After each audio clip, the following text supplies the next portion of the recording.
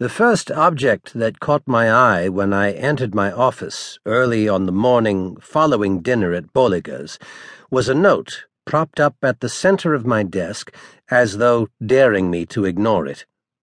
The handwriting, as always, suggested the author was on the back of a runaway horse. The message, however, was clear and concise. Price, I need to see you at once on a matter of urgency.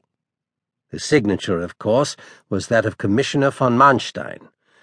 I let out a long, loud groan, one of the privileges that comes with occupying a private office. Having spent yet another restless night, too much wine, too much rich food, too many lingering thoughts about Carla Steilmann, I regarded the prospect of beginning this day on a matter of urgency with the Commissioner as less appealing than a march to the scaffold. Besides, I continued to be nagged by questions about this man Henrik Schramm. Detectives and cows have one thing in common. We are ruminants. We chew and chew again what has already been swallowed. The more I recalled fragments of our conversation over dinner, and turned over in my mind how at times he would look me squarely in the eye, while at other times diverting his gaze when responding to a question, the more I doubted that Schramm was who he said he was.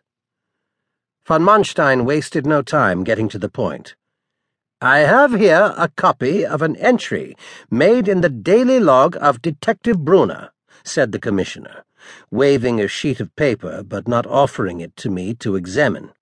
The entry records that Brunner was approached by one Otto Mecklenburg concerning a threat made against Richard Wagner.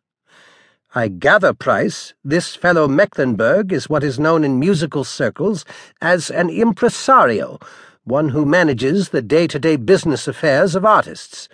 Sounds like a nursemaid, if you ask me.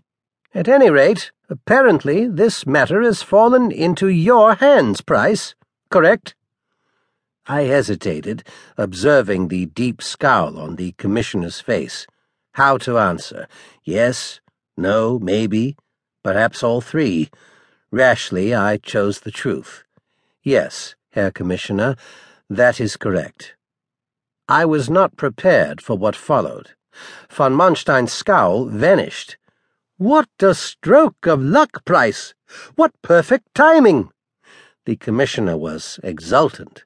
It's as though the gods had somehow intervened and ordained that you, Price, should come to the rescue of Munich. I'm afraid I don't quite understand, sir. Don't you see, Price? Thanks to your involvement with Wagner, I understand he counts on you to find and arrest whoever is threatening to ruin him. You are in an ideal position to keep an eye on what the man's up to. I don't mean musically. Frankly, I don't give a damn if Wagner composes operas or lullabies. Come to think of it, far as I'm concerned, both kinds of music put people to sleep.